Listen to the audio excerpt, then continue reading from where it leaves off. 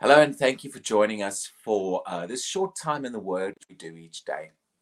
And I just want to share some things that I believe will encourage and stir your heart from the Word of God today.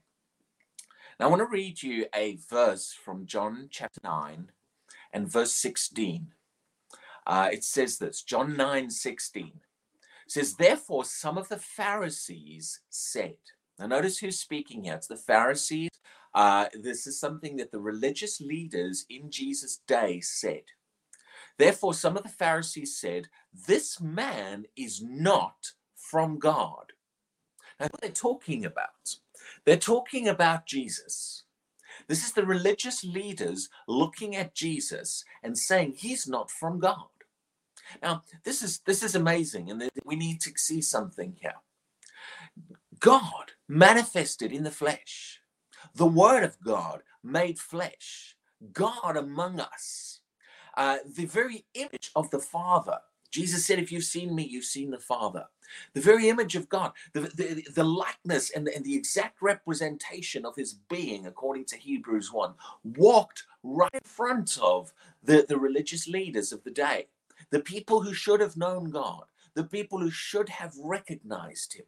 He walked right in front of them, and they didn't recognize him. They even went as far as to say he's not from God. Now, how is it possible that the people who should have known God, they had the scriptures, they had the prophecies? How is it that they could have him walk right in front of them and yet not even think he's from God? And earlier on in John chapter 1, it says he came to his own, and his own did not receive him. That's a bit of a shaking statement, really. And you see, this isn't just about what happened thousands of years ago. This is about what's happening today. Many Christians don't know how to recognize who God is. Many Christians, the one that we claim to know, the one that we claim to serve, so many Christians cannot even recognize him. And when he tries to move and when he tries to do things, some Christians will say, oh, that's not of God. That's not God. And other times when God's not moving and he's not doing something, but it's just humans and flesh, they'll get Christians who run after it and say, oh, look what God's doing. And there's confusion. So many people don't know how. So just like the Pharisees in that day, they really didn't know him. And notice what it says. Let's read the rest of the statement. What the Pharisees said. They said, this man is not from God because he does not keep the Sabbath. In other words, they measured Jesus up against their own religious ideas. And because he didn't measure up to their religious impressions, they concluded he was not from God. Now, we need to really listen to this. We need to really get a hold of this. There's confusion in the body of Christ these days. There's a lot of people that don't know what is God and what is not God. See, you listen to some groups of Christians, they'll tell you God no longer heals anymore. God no longer does any miracles. You listen to another group of Christians, they'll tell you, well, sickness glorifies God, and God he gets so much glory out of sickness. You listen to another group of Christians, they'll tell you God heals some people, but he doesn't heal everybody. You listen to another group of Christians, they'll say, God heals everybody. God heals all. Jesus is the same today. And people don't know. They don't know what to believe. And then you'll get the ones who preach Jesus heals everybody, and the ones who say Jesus doesn't heal anyone get angry at that group and say, no, that's not of God. Something's wrong here. Why? What's going on? The real problem is we don't know God.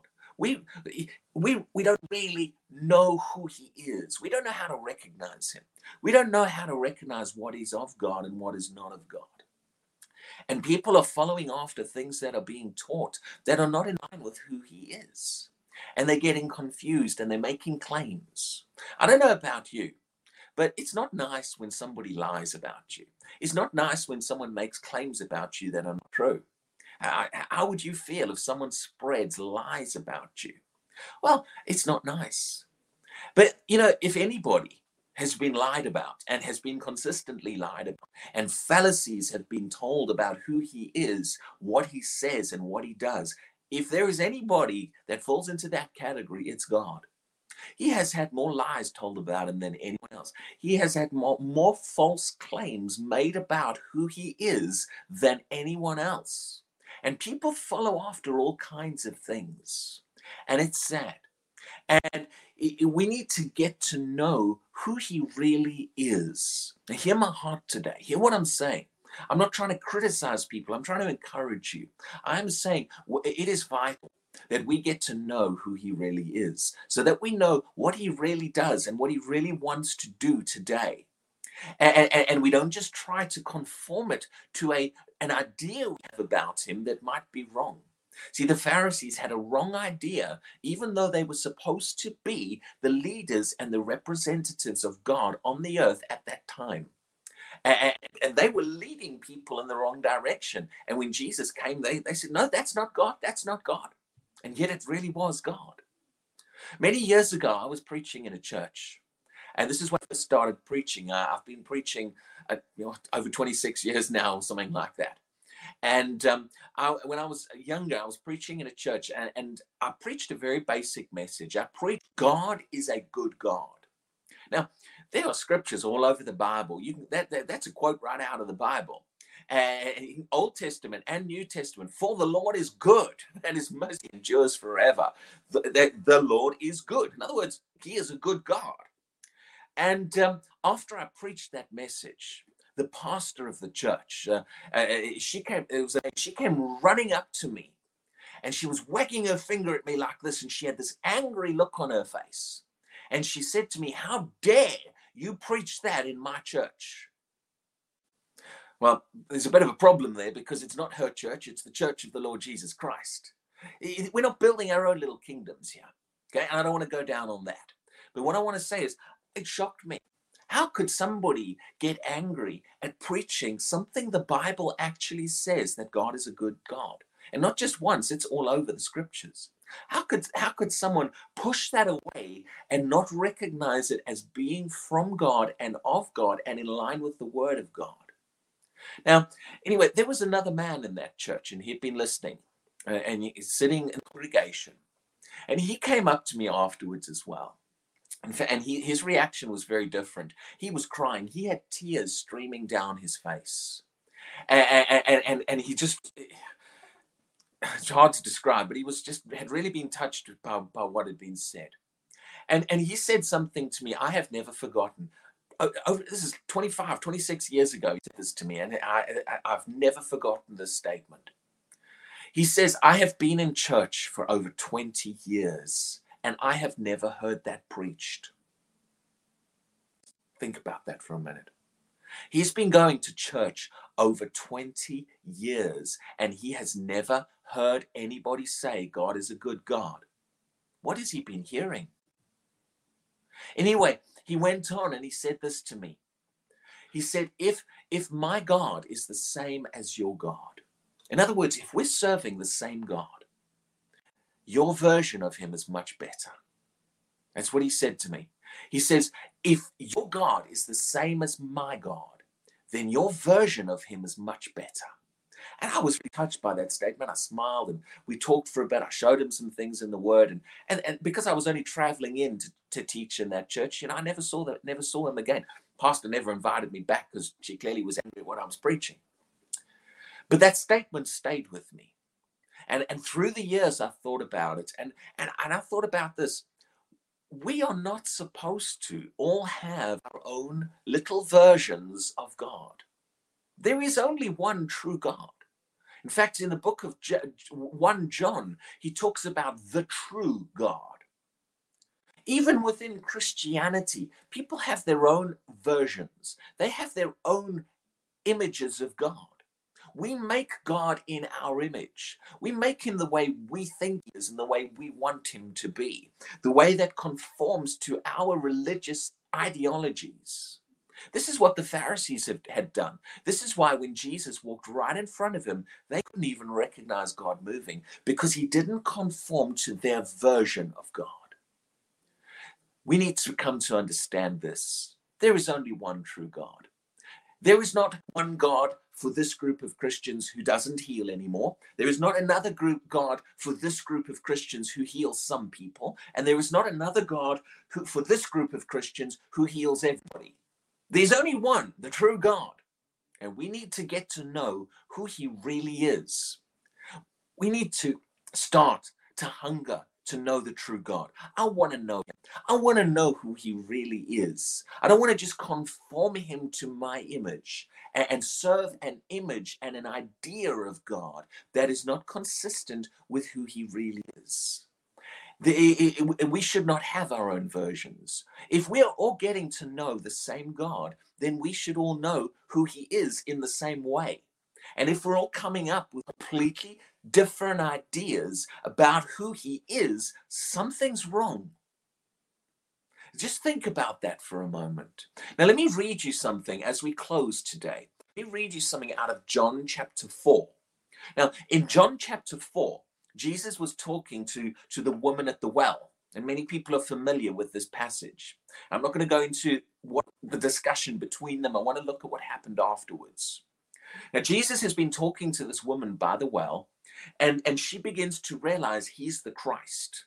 So in about verse 28, John 4:28, the woman she runs back into the city, and she starts to tell the people in the city that, is this the Christ? And she's preaching to them, really. And so the whole city comes out to Jesus to listen to him. And they ask him to stay for a couple of days so that he can teach them, which he does. Now, in verse 39 up to verse 42, there's a very fascinating statement. And I want you to let these words digest them, let them sink in and hear what I'm saying. In John 4, verse 39, it says this, and many of the Samaritans of that city believed in him because of the word of the woman who testified. Notice that phrase. They believed in him because of the word of the woman. In other words, all they knew about Jesus was what she had said. It was secondhand. It was her impression, what she had told them. Now, that's a good starting point. Many of us come into Christianity from what someone else says, and God works that way. And a lot of what we learn, the groundwork in our Christianity, is from someone else says. But you see, at some point, your knowledge of God, your understanding of God has to go beyond being secondhand. And everything you know about who he is just being built on what someone else said. I've spoken to preachers, ministers, leaders in the church, and they quote commentaries more to me than they quote scripture. They use commentaries to back up their position and their belief. Well, this commentary says this. And I'll turn around and say, yes, but the Bible says this. Oh, yes, but the commentary says this. See, many people are building what they know about God on what someone else said, instead of sitting at his feet for themselves, getting to know him personally. I don't want to just know what some theologian 200 years ago said. I don't want to just know what some theological seminary says and what some person claims about God. I can learn some things. I'm not saying shut them out. Listen to them, but get to know him for yourself. No, that was verse 39 that I read. Let me read verse 42. Just after that, after he stayed with them, verse 41, it says this, and many more believed because of his own word. Now, just 2 verses earlier, it says they believed because of the word woman. Now it says they believed because of his own word. Why? They heard him for themselves. And then it says in verse 42, it says, then they said to the woman, they went to the woman, and this is what they said. Now we believe, not because of what you said, for we have heard, for we ourselves have heard him, and we know that this is indeed the Christ, the Savior of the world. In other words, it's not secondhand anymore. I don't just believe because of what someone else did. I'm not just following someone else. I have sat at his feet for myself. This is what they're saying. I'm not saying me. And this is what you should be able to say. I have listen, I have got into his word for myself. I have spent time in his presence. I know him. I received him initially because of what someone else said, but now I've gotten to know who he really is. And if you get to know who he really is, and you sit at his feet and you hear his word and get established in who he really is, and we move away from all of these different versions of God that we have, you know what will come? We'll get to know the same God, and we'll know him in the same way. And we'll get to know who he really is and what he really does. And there's such a need for this in Christianity right now. There is such a need for us to get into the Word of God, to just stop listening to 101 different voices and claims about him, and get to know who he really is, and follow after what is really of him, so that we don't fall in the same trap as the Pharisees, and God begins to move, and half of us say, that's not God, and we reject it. And if you're rejecting what God is doing, you are rejecting God. And we don't want to be in that position. We want to be able to know him. We want to be able to recognize him. So hear my heart today. And let this encourage you. Let this stir something inside of you that I really want to know the true God. I want to get, now, you see, let me say this before I finish. There's a difference between being introduced to someone and knowing them. Just because you shook someone's hand at a business event once, you can say, well, I know them. And if someone says, well, do you know so-and-so? You go, yeah, I met them 2 years ago. We shook hands once. I know them. You really know them. Just because you met them, just because you were introduced to them. See, you can know someone on a different level. Now, if you're married, I hope you know your partner, your husband or your wife, better than someone who you just met once 2 years ago and shook their hand once. And why would you know one person better? Because you've actually spent time with them. You've actually heard their heart. You've gotten to know who they are. Many Christians have been introduced to God, and to Jesus, but they've never really gotten to know him. They've never taken it past there into an intimate walk with him, where they have actually spent time in his word and spent time in his presence, finding out who he really is. So let that be my encouragement to you today. Get to know him. Take it past just surface level knowledge that's all based upon someone else's claims, and get to know him for yourself. So God bless you, and thank you again for listening to these. I appreciate that. And thank you for sharing them. Thank you for liking them. I appreciate that. And get the word out there, helping other people to hear these messages as well. We'll be back again tomorrow for some more. Let me pray for you. Father, we just come before you. And we want to know you. We want to know who you really are. Lord God, that's my heart cry. I know Paul in the word, he cried out, I want to know him. To know him, that's my heart cry. And let that be our heart cry this morning, Father God. Let that be our desire. We really want to know who you really are, the true God. And what you really want to do in our lives. And teach us, help us. Help us to see you for who you really are.